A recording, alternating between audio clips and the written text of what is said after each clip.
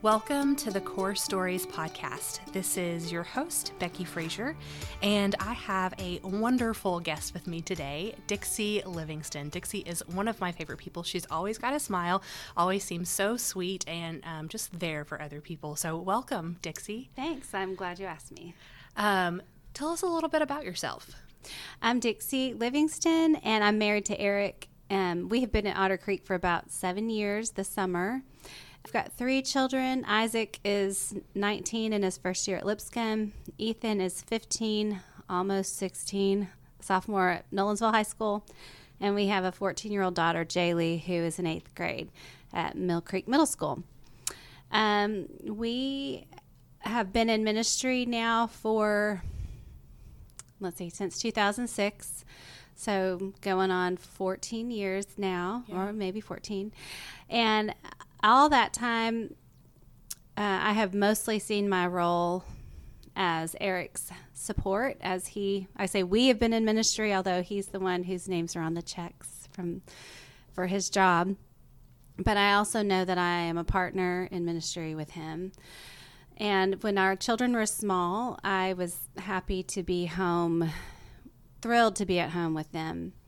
And when we moved here, they were definitely school-aged, and I just began to wonder how best to spend my time. So I am a part of the Vespers community, and back before we had an instrumental service, we had a prayer labyrinth rug piece of material that took up the whole stage. And I'd say once every 6 weeks or so, it would be brought out in Vespers. For those who may not know what a labyrinth is, will you explain that a little bit? Yes. A prayer labyrinth is basically a maze, and there's one way in that leads to the center, and then there's one way out. And Vespers in general was hard for me in the beginning because I don't do super well with quiet and being still. Certainly not shared silence is really weird to me, used to be really weird to me.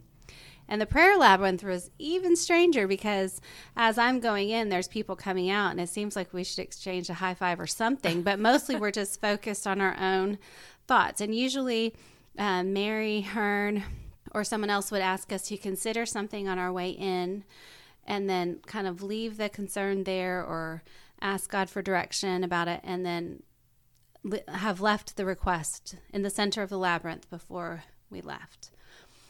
And so midway through our first year here at Otter Creek, my kids had become settled in their new routines and their new schools, and I began to realize I had too much time on my hands. And that corresponded with a sermon that Josh gave once about how to find your mission, and the question he asked us to consider was that your mission lines up with what breaks your heart and what is your passion and what breaks the heart of God. So that sermon and the prayer labyrinth happened in pretty close proximity to one another time-wise. And so I was asking God to help me understand how I should be spending my time, because I knew that being home without many connections wasn't good for me in any way. And I didn't know how to insert myself in a new community at church or at Nolensville where we live. So I was asking for direction how to spend my time, and also realizing that what my passion is and what I believe breaks the heart of God is children not being loved or being neglected. And so by the end of that first 12 months that we had been here, I began to think, well, I should apply for a job in a school. And our kids have always been in public school, not for any of the regular reasons most people think of, but what we've always told our children is that school is not primarily about academics. It's about learning to live in community with people who are different than they are. And whether that's because they look different, because they come from a family system that's different, because they have different things than we have, all of that matters when you're in a little classroom made up of people with different backgrounds. And we just always believed our kids would get what they needed academically, no matter where they were. But it was important for them to be in a space where everyone is able to come to and figure out how to live with each other. And I have enjoyed working as a helper in schools, like as a PTO person for many years before we lived here. But as these events were coinciding with asking God for direction and clarity with how to spend my time and figuring out what my passion was, the door just opened for me to get a job in a library in an elementary school 5 minutes from my house. And the person I worked with, the librarian at that school, said that it sealed the deal when I told her that I could read upside down, because I can. That's a gift I have, to read upside down. But when you have a bunch of elementary kids that you're reading to, it kind of helps to be able to read upside down when you're reading stories to them. Reading is a huge joy of mine. I love to read. I've taught all 3 of my kids how to read before they started school. And Dr. Seuss's birthday is tomorrow. Oh, good to know. And I just know that how critical it is for young children to be able to read, especially early readers like kinder, first, and second. They have to be able to learn to read, because later on they read to learn. And so if you haven't mastered early reading, all learning is more difficult the older that they get. So I just enjoyed everything about elementary school. Is just sweet and fun, especially in the library. So I loved that. And I did that for 2 years. And then our schools in Nolensville, brand new schools, opened. And I interviewed with the librarians at both the middle and the elementary school that was opening, and was offered both. And I chose the middle school because of what my kids' schedules were going to be. Okay. And had you had a lot of interaction with middle school children at that point? Well, I had a middle schooler. Well, by this point, I had 2 middle schoolers. Oh, bless you. And I had previously held a pretty strong prejudice against middle school people in general, because they were highly dramatic and all of that. However, coming here, David Knox, the middle school minister, had a need for small group leaders when we first got here in 2013. And turns out he didn't really need men, he needed women. And I told him I didn't think I had anything to offer middle schoolers, but I would give it a shot since he needed a person. And I come to find out that middle school people are fantastic. And through being a huddle leader and going to camp and watching David Knox lead and love this very unique group of people in 6th, 7th, and 8th grade, I became a middle school person. And so I felt pretty confident that I could go into a middle school and, have things to offer to them. And so because my taking of this job was not just like, oh, well, that works out with my schedule, or the pay is so great, because it isn't. Because it was the result of a heartfelt prayer and need to feel like I was spending my time well and figuring out what my passion was. What God has shown me every single day is that there are kids who need me, and I serve a specific purpose there. And it has nothing to do with books. Yeah. For some reason, the students who wind up in front of me because they need to check in with someone, they aren't doing well in their classes, they are hungry, I keep snacks. I have kids that don't eat regularly at their house. They're the ones who are not being loved well. And I described myself to a friend of mine saying, I'm basically like everybody's mother there. And he said, I really could have used an extra mother when I was in middle school. Oh, yeah. And so I feel like you're the perfect person for that, too. That's a great description. I love that. It's funny because I know I spend more time with a lot of these kids than they do with their own mother. Yeah. And I know they tell me things that they don't tell their own mother. And so I really do try to love them like they need to be loved. Yeah. And they keep coming back to me, and they're difficult kids. And a lot of times they're difficult not because they just want to be, but it's the life that they have been dealt. And how else would they be, when they have had significant trauma and foundational relationships in their life that are supposed to be a landing place for them? It doesn't exist. And so middle school is hard enough, and I don't really care about their academics.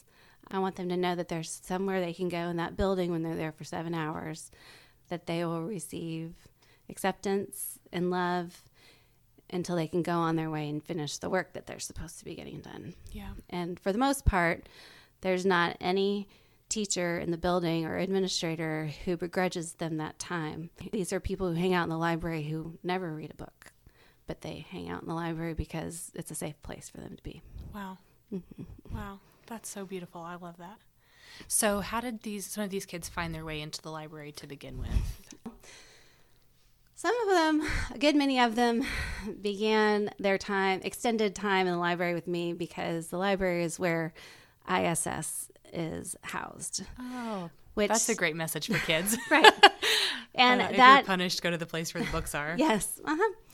Well, and some of that is because in our district, there is no middle school in our school system that has a person. There's no staffing for ISS. Okay. So different middle schools manage it differently. And it just so happens that the library is centrally located. And because there's 2 of us in there, our schedules are such that they can have supervision throughout the day. I see. Okay. Whereas otherwise it would be a rotation of people when they have their planning periods, for instance.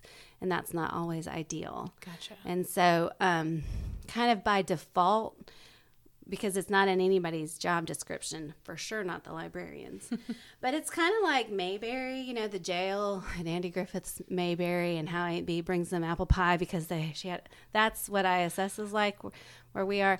I make it very clear to them that I am not angry with them. Like whatever they have been in trouble for has nothing to do with me. Yeah. And I'm like, you just get to hang out in here. I'm not upset with you. This is the work we have to do. And so, I check in with them throughout the day. I sit and help them with the work if they need help. We have a restorative end to the day, usually about, what they can do to make different choices in the future. Do they have a person they can talk to in our building when they are struggling, and identifying what that looks like. And so, unfortunately, middle schoolers don't always learn their lesson the first time. And so some of the kids who have become mine have been in ISS multiple times over their 3 years in my school. And so by the time they're in 8th grade, it's just like, yay, I get to spend the day with Miss Livingston. But, and they don't feel like, they know that I'm maybe disappointed or let down, that they are in trouble, but they don't feel like I'm angry with them. Yeah. Which I'm not their parent. Like, they might get that at home. And when they do make me angry, I let them know, like, come on, like we know each other better than that. I expect different from you. So I do hold them to a standard, but it's more built on because they know that I love them, not because I have a sense of power over them that they must comply with. Wow. Yeah. So some of these kids are coming into the library for in-school suspension, and then they're getting to hang out with you and have snacks and be in a place where they feel like they're safe and loved, and then they keep coming back. Well, so like I have kids that say things like, I just need another day of ISS so I can get my work done. Okay. Because it is focused time. When a lot of times these kids are in trouble because they cannot focus in class. Yeah. And that gets them, they do things that they shouldn't do. And so they do get a lot of work done if they choose to. Right. But I don't think some of them think it's a reward. They are separated from their friends for the whole day. And when you're in middle school, your friends are... That's, you live and die with based on your friend group at the time. Some of them honestly need a break from their friends sometimes. Mm-hmm. And those kids can come to the library to hang out, and they don't necessarily have to be, Right. It's just there is an expectation or a realization that sometimes kids need a break, and they don't have to have any consequences assigned with that. Let's just get them to a place where they know they can kind of relax for a minute. So that's great.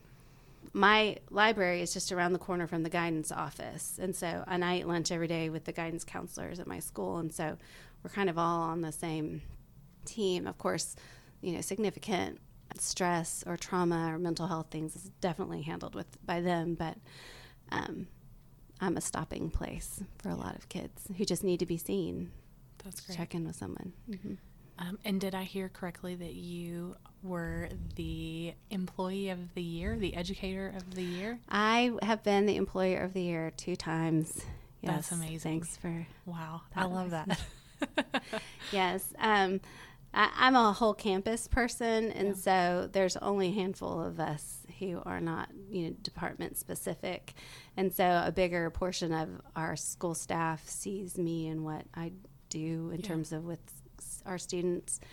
And what you're doing is so important and so impactful to so many kids. Well, it is, except it just has nothing to do with my actual job, which I think is just really funny, because when I think about the kids who need me the most, I know I can look at them and tell that they haven't slept well the night before, and that they haven't eaten breakfast that morning, and none of that has anything to do with school, except it all has something to do with school. Like when they haven't rested and they're not eating regularly, well, then they don't do so well in class. And so all of our classroom teachers acknowledge that as well. And fortunately, just in classroom setting, you can only do so much in those 50 minutes of instruction that you have with them. And so it's nice that there are people in the building who have a little bit more flexibility to be a landing place for kids who definitely need it. That's great. Mm-hmm. So one of the things that you said earlier, and it's been kind of a theme throughout what you've said so far, is, you were talking about Eric and I have been in ministry, and then you talked about this experience with hearing something really convicting in Josh's sermon, and then couple that with the labyrinth, where you felt this burden that you kind of placed before God, and God put something on your heart. So how do you view you partnering with God in God's work in the world? When our kids were just in elementary school, Eric made the comment to me about how I seem to light up when I go into school. And I think it was, of course, before I knew anything about thin places. Like there are places that it seems that the veil of between our world and the heavenly realm is thin. And I've read, sometimes, especially people feel that presence in places of worship, especially ancient cathedrals or ancient places of worship. And perhaps it's the multitude of prayers that have been voiced in that certain space. And I kind of feel like that in a school.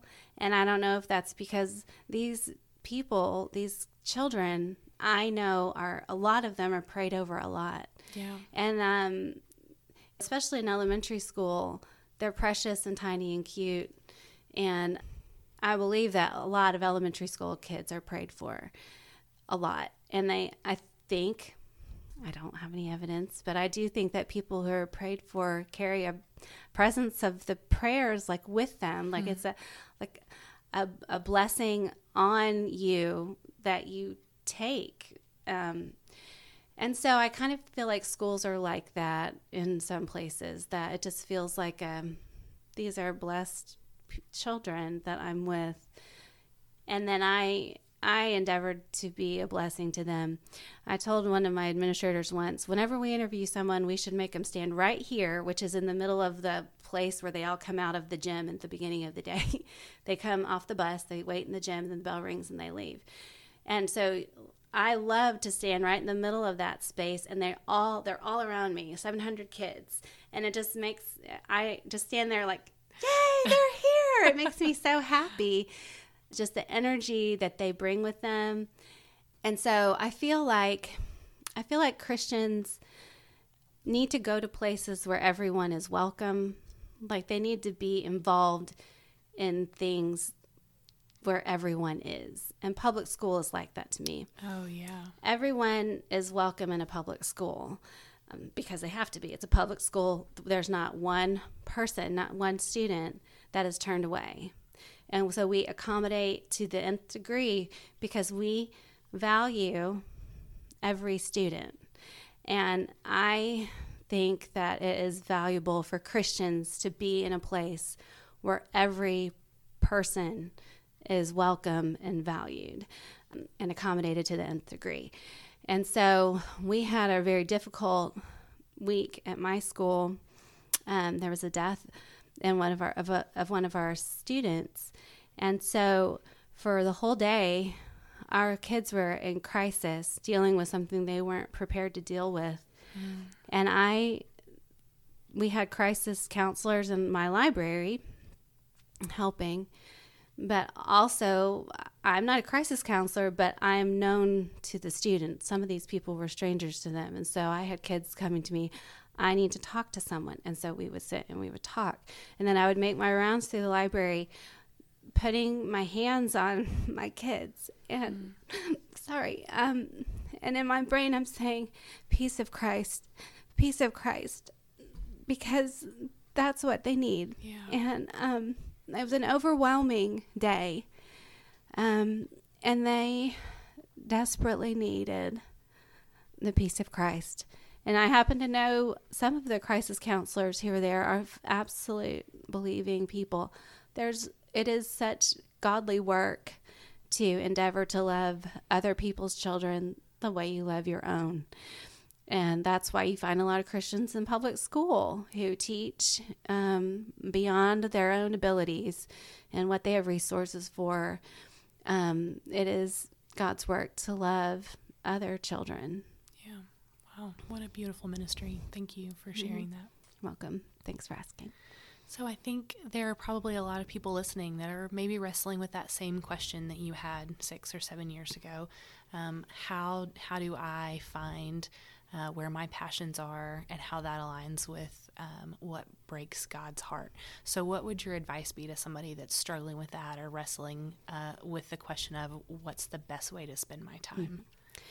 Right. It really was the how to best spend my time. I didn't want to just get any random job. I wanted it to mean something. And thankfully, that's a luxury we have, that it's not like I needed to go make money that would support our family because that's already been provided. But my advice would be to ask God to show you where he needs you, where after you've asked yourself, what is my passion? What do I love to do? And then asking the other half of that is, where is God's heart breaking right now? Those things will intersect. Like, there's not a doubt in my mind that there is an intersection of those things. There's a lot of need in this world. Yes. Like, when we figure out how to use our time like that, then I think there's only blessings that come from that. And it will be made very, very clear over and over and over that you're in the exact right place. You're being used for the thing that you asked to be used for. And I don't know that I expected it to be so apparent to me as it is. There are lots of reasons why I might look for a different job, but then I keep coming back to, but I know I'm doing exactly what I'm supposed to be doing. I asked him to show me, and this is what it is. Yeah. And so, there's good and bad in all of it, but I do believe that God can use us no matter where we are. He has someone to show us who he needs us to reach out and love. When, in the Bible, in the New Testament, it says that that they'll know you're Christians because of your love. And so I have a Thistle Farm shirt that says "Love Heals" that I wear regularly, but I wear it on specific days also. Like, I wore it the day after we had our tragedy at our school. I wore it when we had different natural disasters that have happened. And kids notice that. I have another shirt that says "Love Wins." Yeah. And every single time I wear either of those shirts, different students say things to me about it. Wow. So there's an intentionality, I think, that goes with figuring out the best. It's not just the job that's open, but how will I be used in this space? Right. And when you ask the question, then you get the answer. Be prepared for. Yeah, I think you should. I think the order that you said earlier as well, you examine what your passions and what your talents are, and then you search for where God is already working on those things and join God to partner with those. I think sometimes there's the temptation to say, okay, God, here's what I want to do. Can you please bless this endeavor that I want to do? Instead of looking around and saying, okay, God, it looks like this is where you're already at work. I'm going to join you in the work that's already happening in this place, in this middle school with this group of children. And especially when, like, I know when I was in the elementary school that I was an important member of that team of people. And I definitely got lots more hugs and sweet, things in elementary school. But I wouldn't say that student body needed me the way this student body does. And so it was a couple of years in advance that I got the job in the school system before I was placed in a place to actually be used in a way that I had asked a few years before. Yeah. So there was some preparation involved. Mm-hmm. Yeah, and I don't know that I always thought about it like that, but I would say there's just a recognition of that God is already doing things. He already has people on that, but he didn't have me on it. And there are things that I have that other people don't have. And I think when we recognize gifts that we have in ourselves, that they need to be shared because they're needed in other places. That's why we live in community, so that I can give what I have to you and you can help with what you have for me. And that's one of the values that I place on a public space like that. Yeah. Because they don't even know they're looking sometimes. Yeah. That's so great. Anything else you want to share about your ministry and how you see your vocational calling? I'm hoping that I can continue to be open to how it might morph and change throughout the years. I feel like there will always be kids who are not cared for and loved the way they ought to be, and they won't all be brought into my library. I'm not sure if my influence or gifts could be used in a broader spectrum. Like, I don't have any sort of aspirations at this point to make, I don't even know what something bigger than my library would be. But I do hope that as opportunities present themselves, that I remember to ask the same questions before I jump into a different job. That I would be counting the cost and, recognizing, how I can serve in a new way and not just be like, oh, that would be easier, I'm going to do that. Yeah. Because it's not always easy. Right. It takes a lot out of you sometimes. But I do know exactly that I'm doing what I'm supposed to be doing. Yeah. That's great. I think that's so important to remember that your calling might change. Sometimes you're called to something for a season, yes, and then sometimes you're called to something else. Yes. And that doesn't make what you are doing bad or anything. Sometimes you're just called out of something into something new. And I love that reminder that you gave us to keep asking, okay, God, where can you use me in this new space? What else do you have in store for me? Yeah. I think it's Elijah or Elisha, I never can remember which one, who thinks he's on the run from Jezebel, and he goes to the brook and he's fed by the ravens and he has water from the stream, but at some point the stream dries up and he has to move. And I think that sometimes, not necessarily in work, but sometimes in work, sometimes you can be so fed in the place that you are, and then when you feel that drying up, it's okay, do I continue to force and make whatever work in this space because this is what I thought I'm supposed to be doing, or is it possible that there's a new place for me? So that's just a discernment thing to have to remember to ask and don't just get stuck. I love that image. That's great. Mm-hmm. Thank you for sharing. Mm-hmm. I feel like I would be remiss having a librarian here and not asking some book questions. So, Oh, goodness. Okay. So for those listening who have children, maybe particularly middle school children, what are the top 2 or 3 books that you would recommend that every middle schooler needs to get their hands on? Well, Harry Potter remains a Of course. big favorite. Still, we have multiple copies of all the Harry Potter books, and they just don't stay on the shelves, and they get super worn out. Yeah. Same with Percy Jackson.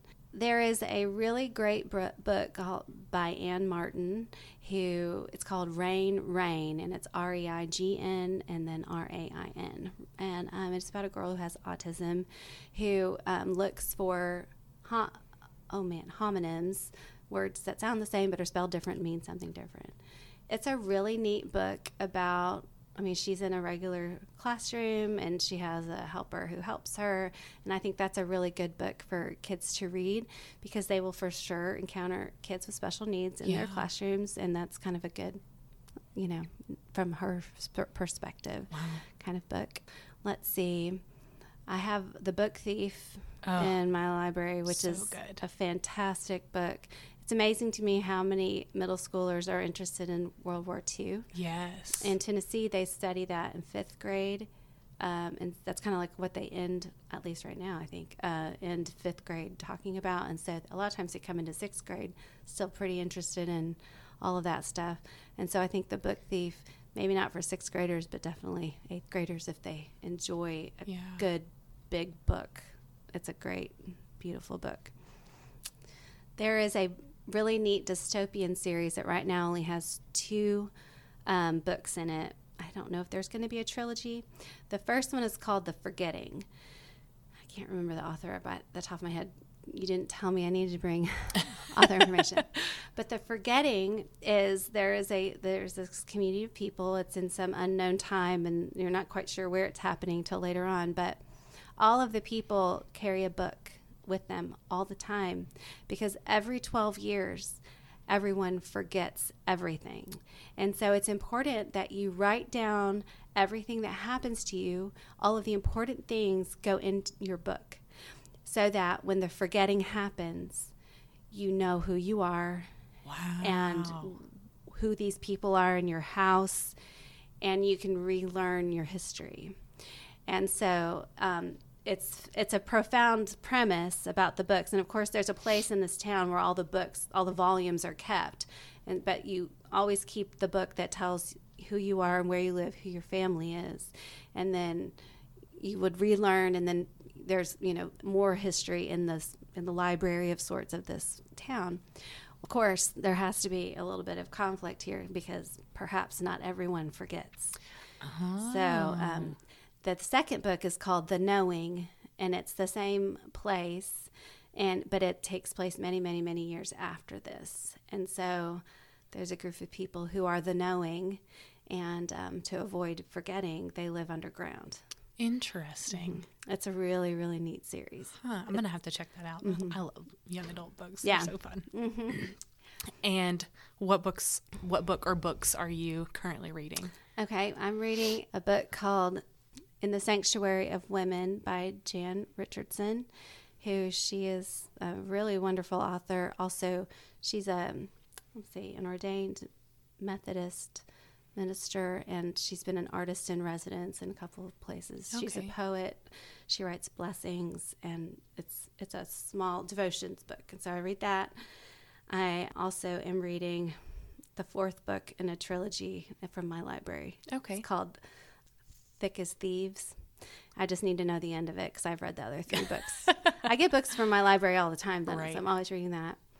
And then I also have Michelle Obama's Becoming book that I've started and just haven't finished yet. Okay. All right. I got that for Christmas. I've heard great things about that. I'll let you borrow it. Sounds good. I love it. Mm-hmm. Perfect. Well, Dixie, thank you so much for joining us here today. Mm-hmm. I appreciate having you and for sharing all of your wisdom and the way that you're doing ministry in a middle school just down the road. So thank you. Thanks for having me. Absolutely. Core Stories is a ministry of Otter Creek Church in Brentwood, Tennessee. You can find out more at ottercreek.org or follow us on Facebook and Instagram.